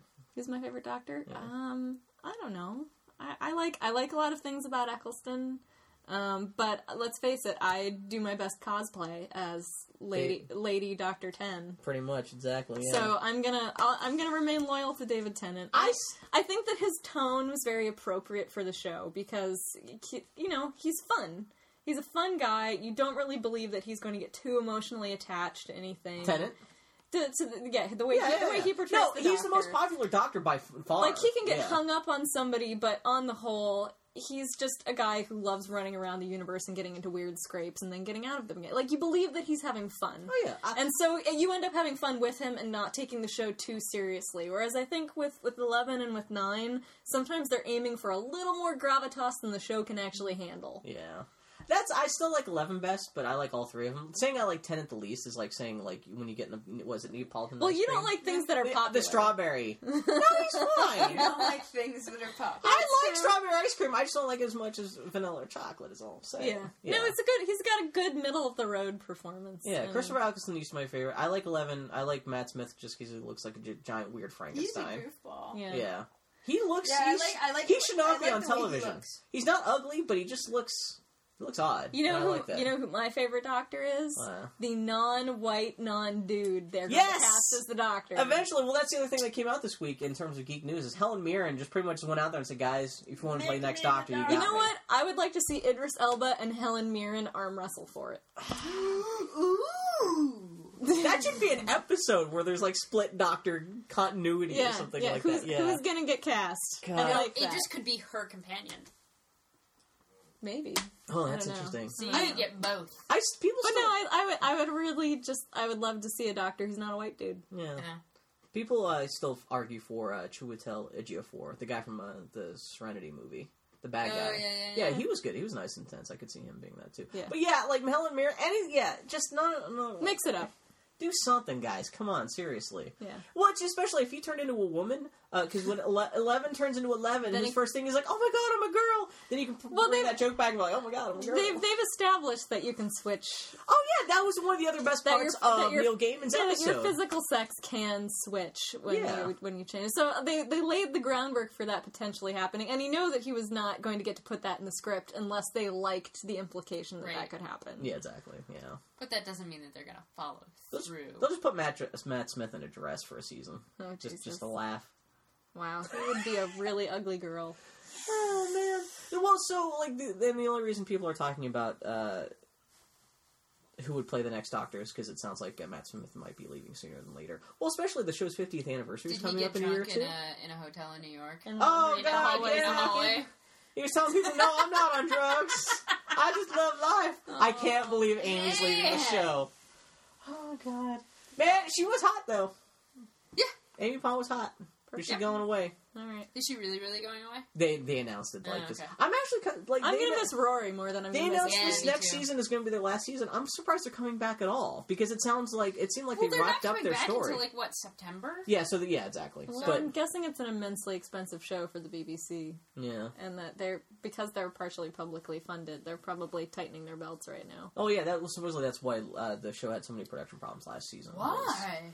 Their budgets got It's not slashed. as if there's a world economic crisis But happening.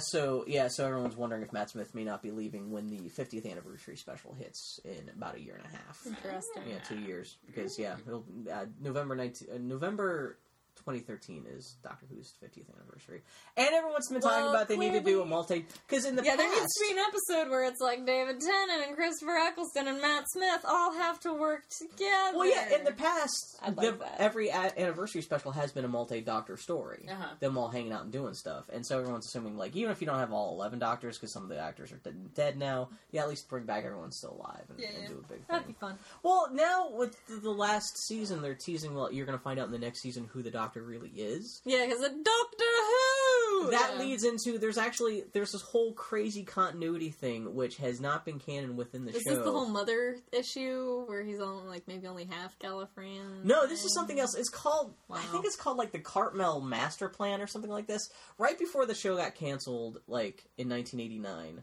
the guy, one of the head writers, he was coming up with this whole idea about who the Doctor really was. And the show was actually leading up to it, but it got canceled the year before they would have pulled this whole stunt off. And so what the idea was, in Doctor Who mythology, the Time Lord Society was founded by 3 guys. This guy named Omega, who was a super scientist who, I think he either collapsed a black hole or put the Time Lord's homeworld, Gallifrey, at the edge of a black hole, and so they could use that energy to create the first time machines and turn themselves into Time Lords. And then there's a political guy named Rassilon, who was played by James Bond in one of Tennant's episodes. No, what's his name? Timothy Dalton. Okay. Okay. Because that was gloriously non-specific. Yeah, exactly. There's only That's been like so many- saying, so there was this Bond movie, right? I'm just saying- And the guy who plays Doctor Who shows There was this guy up. who was in one of the Harry Potter movies showed up in Doctor Who. You know who I'm talking Oh, about. right, him! So Timothy Dalton in David Tennant's last episode, he shows up with this guy named Rassilon, who was also one of the co-founders of Time Lord Society from billions of years ago. And then there was a third guy, only known as the Alpha. other. Yeah, I know. I don't know why there's Omega and then there's Rassilon. Yeah. Makes no sense. But then there was a third guy, which no one knows who his name was, but when he Doctor found out that this Rassilon guy was going to use Omega's invention of time travel as a bad thing, tried to fight Rassilon, and Rassilon killed him. And so, but no one's allowed to talk about who this other guy is. His name's been He wiped shall from not his... be named. Yeah, exactly. And so what they were going to do right before the show, Doctor Who got canceled 20 years ago, was they were going to reveal that the Doctor was actually this other, essentially reincarnated. Well, there's this whole other thing in Doctor Who where Time Lords were eventually cursed so they can't biologically reproduce. Right. When Time Lord So they dies... just jump bodies or something? Yeah, well, after a Time Lord goes through, uses up their 12 regenerations or whatever, they dump their spirits into this, mystical loom thing, and they weave a whole new person out of that. What? And so the idea is that, the Doctor was woven out of this other guy from a bazillion years ago. Yeah, Stephen Bruce does something like that in his Vlad Tolstoy novels. Oh, yeah? Where somebody's a reincarnation of a high-ranking fuck-up from history. And, Yeah, it's almost and like now that he's been thing. reincarnated as a schmo in the lower-ranking species. Yeah. So that's why he's got all these princesses and dukes being like, hey, hang out with us! Yeah, this is almost like You're the a same idea. reincarnation of our ancient brother. And so I guess on the Doctor Who show a year or two before it got canceled, they were laying down groundwork for this to be the big reveal of who the Doctor really is. I don't think they would have still given him a name, but you would have found out what his past story is. Because all we know, he used to live on Gallifrey and he left. Yeah. And got kicked off or something. so everyone's wondering if this isn't going to be the big reveal that they have with Matt Smith in a year or two with the 11th with the big anniversary special or something like that. Oh, that'd be kind of fun. But yeah, that's Doctor Who. Yay! Well, who's your favorite Doctor, Katie? I've only seen 10. Your favorite Doctor is the least favorite Doctor. I love Doctor Who. I don't want to kill Matt Smith. I'm a nerd. I can get angry and hate something and still love it. Yeah, okay. Oh. Yeah, that's a requirement of being a nerd. I thought this was bullshit, so I watched 30 hours of it. Over and over and over again. Okay, so we have some feedback from Boy Howdy podcast listeners. Annie writes in to say we're all assholes for recording without her because she's sick.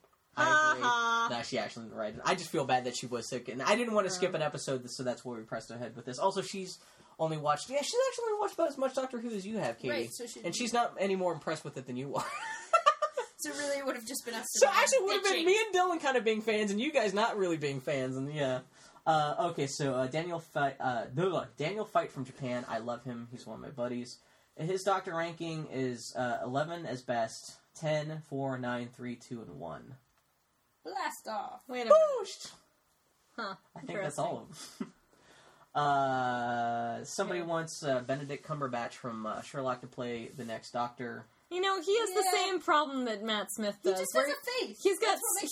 He's got so much face, and Matt Smith has so much face. I feel like we need somebody with like 20% less face. He would make a good Master for the Doctor. Master is the Doctor's evil nemesis. Yeah, they're both weird faces. It'd be the war of the two giant white slabs with little bitsy eyes peering out of them. Just the war of the staring granite. Yeah. That was from Hannah K. Groff. Yeah, Mr. Cumberbatch is in everything right now. What else was he in? What else has he been casting recently? He was in recently? that horrible thing that we watched on Netflix where he's like the brother, the autistic brother. He's in Tinker Tailor Soldier Spy. Yeah, I saw that, yeah. Did you guys see that yet? No. Oh, okay. I want to. There's, man, I still want to. Let's go to the movies. I will, because it has Gary Oldman wearing a suit. If you guys want to go to movies, I will totally go to the movies with you. God knows we have no shortage of things to go see. Yeah, because none of us saw anything this year. But yeah, Hannah's heart is with Mirren.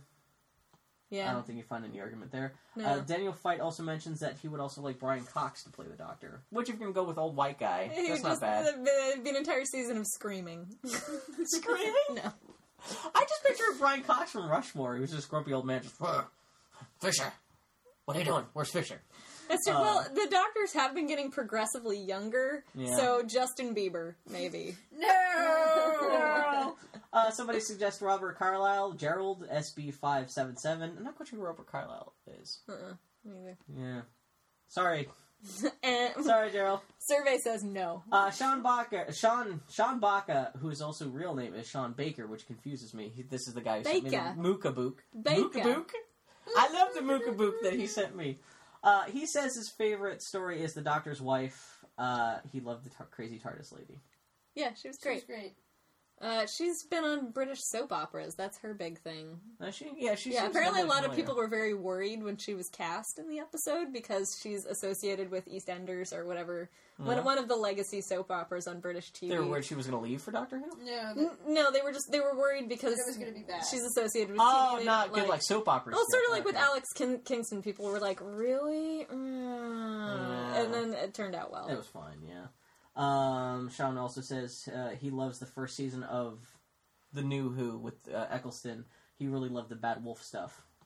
Yeah. No, they did a nice job of having some plot, but not having the plot totally run the show. The genesis of the Bad Wolf stuff, I guess, was, the first season of Eccleston was, I guess somebody, there was a scene where the director... They had a scene where the TARDIS was in, 2005 London. Mm-hmm. And so the director went up to the assistant director and said, hey, would you spray paint something on the side of the TARDIS?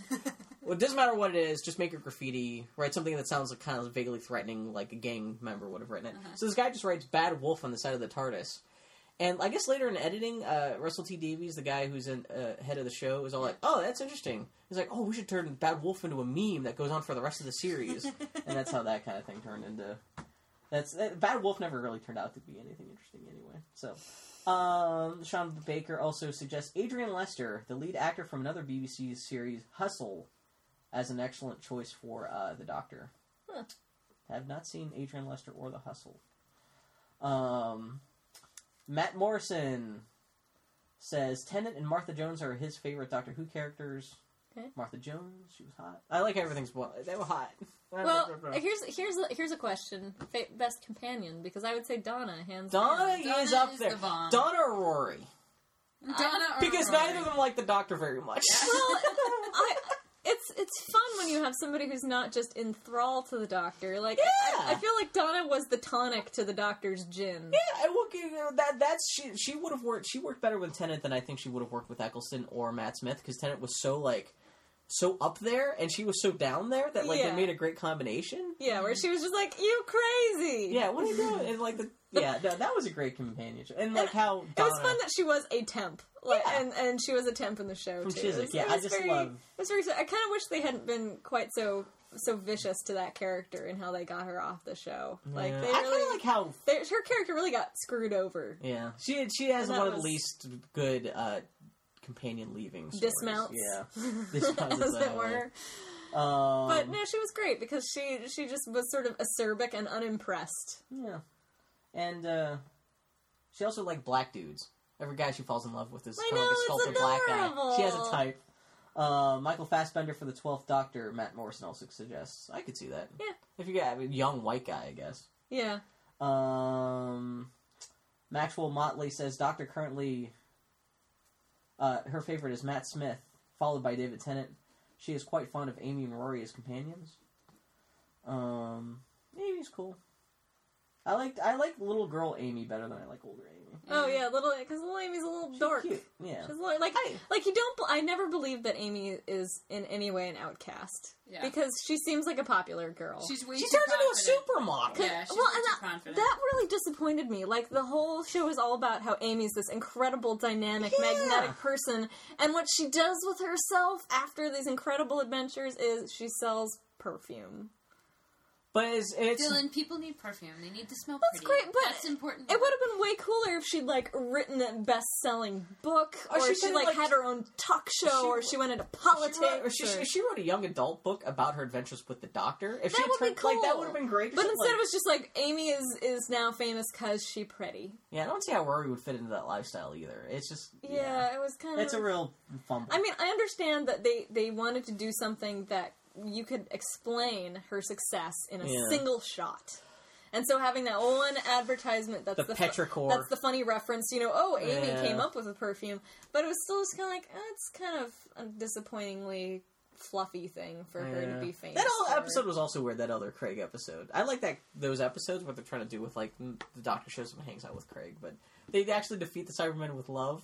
Mm-hmm. Yeah, they call it out in the show, but it's still kind of... You knew that was... Granted, that Doctor Who does that all the time, where it's No, and Craig was also a nice sort of antidote temporary companion. Yeah, whereas normal human beings have to put up with the Doctor's because bullshit. He's just a goober. Yeah. And he's very impressed with the Doctor, but at the same time, he's not googly-eyed about it. Yeah, he's not just enthralled with the Doctor. He's like, that's great, you time travel, I have to warm up the bottle for the kid. Maxwell Motley also says her favorite stories are Silence in the Library and Forest of the Dead. That's where the River Song first shows up. I still love that. Blink. It's funny how Blink. the really good episodes, they will then redo that episode, only bad. Except for, there's the episode of David Tennant's run where it's a little kid who turns out she's possessed by an evil space alien and she turns everyone into drawings, which they remade this season into little boy turns everyone into dolls instead of dollhouse. Exactly. The regurgitation episodes are inevitable and bad. Well, also and they destroyed the Weeping Angels with the episode where they're back again. And you're just like, well, now they're not nearly so threatening. Yeah, instead of killing people by sending them back in time, for some reason they're just snapping everyone's necks now. Well, they managed to take the things that were weakest about Silence in the Library and weakest about Blink and combined them into a single episode that was even weaker. Yeah. What are you saying? Man, how much do we love Doctor Who? Okay. Well, but again, this is nerddom, is loving something and bitching about it. Totally. Maxwell also likes The Beast Below, which is Doctor and Amy on an alien, or the spaceship England. They find out that it's being run by a giant space whale. Oh, yeah, I liked that one. That was nice. Good. Plus, they introduced Badass Queen. Oh, yeah, I forgot about that. She was a lot of fun. That's the best thing about season. Again, it was nice. Queen of England was not a white lady. That's one of the things I liked about that season was how all these disparate things got tied together at the very last episode, where the Queen and all that other... I did appreciate the that. The painting and the... Yeah, no, they did a nice job of bringing the gang together and also retroactively inventing some gang. clearly these people have a history with the Doctor. Yeah. We'll just throw them in. But it's nice when they give you the sense that the world and the adventures are much greater than we see. Like, we see like 5% of what the Doctor does. Yeah, with Madame Kevorkian. No. Madame Kevorkian? I love, that's my favorite character. No, wait, who's the lizard chick and her lesbian friend? I don't know. You spent like a week doing fan art of them, Bill. Which got put into Doctor Who. Which got got published into a Doctor Who book. Yeah, I know, yeah. No. They did make a lesbian sex tongue joke in the show, which cracked me up. Lord. And also Maxwell Motley's other favorite episode, Amy Choice with the Dream Lord that shows up, which kind of forces Amy's pregnant. Yeah. And they're being attacked by Rory old people. Gets killed, and she's like, "No, I refuse to accept this as reality." Yeah, it's like the first time Rory's killed. Yeah. Another instance of a ridiculous planet idea. It's Doctor Who.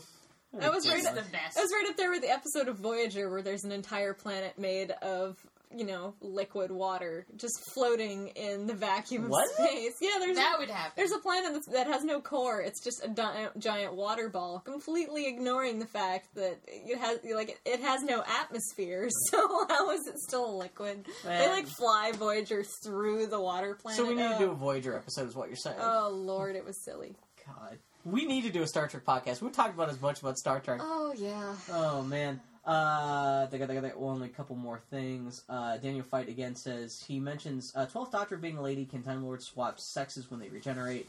Yes. Yeah. And then, he's already started watching the show. The Doctor's wife. Yeah, he's...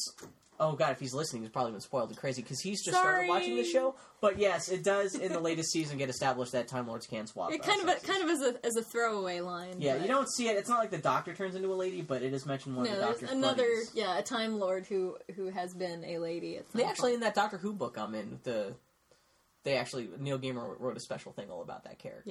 Yeah, talking about that character. It's like, the Corsair.